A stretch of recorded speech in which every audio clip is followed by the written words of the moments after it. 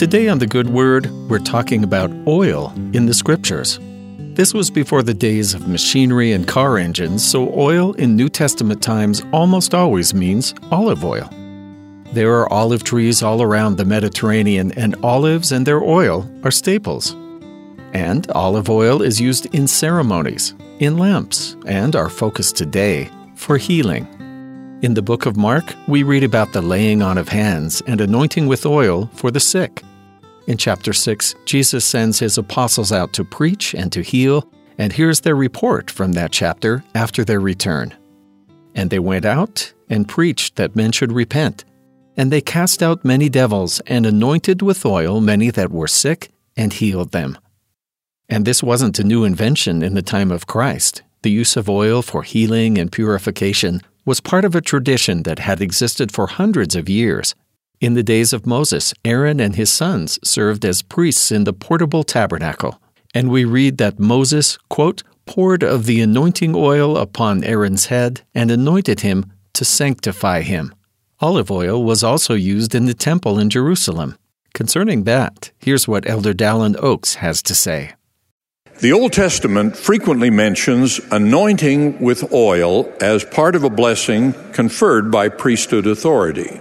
Anointings were declared to be for sanctification, and perhaps can also be seen as symbolic of the blessings to be poured out from heaven as a result of this sacred act.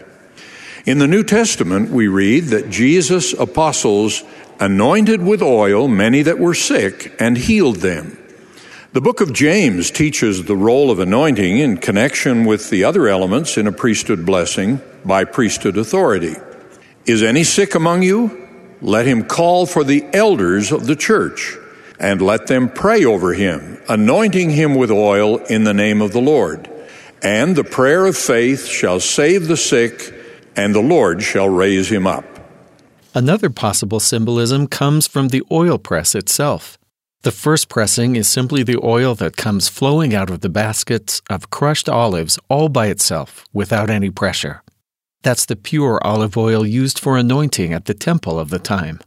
The second pressing is with heavy weights. This oil is used for cooking. And finally, by adding even more weight, the crushed olives are pressed as much as possible, yielding the last drops of oil, which is only good for burning in lamps, among other uses.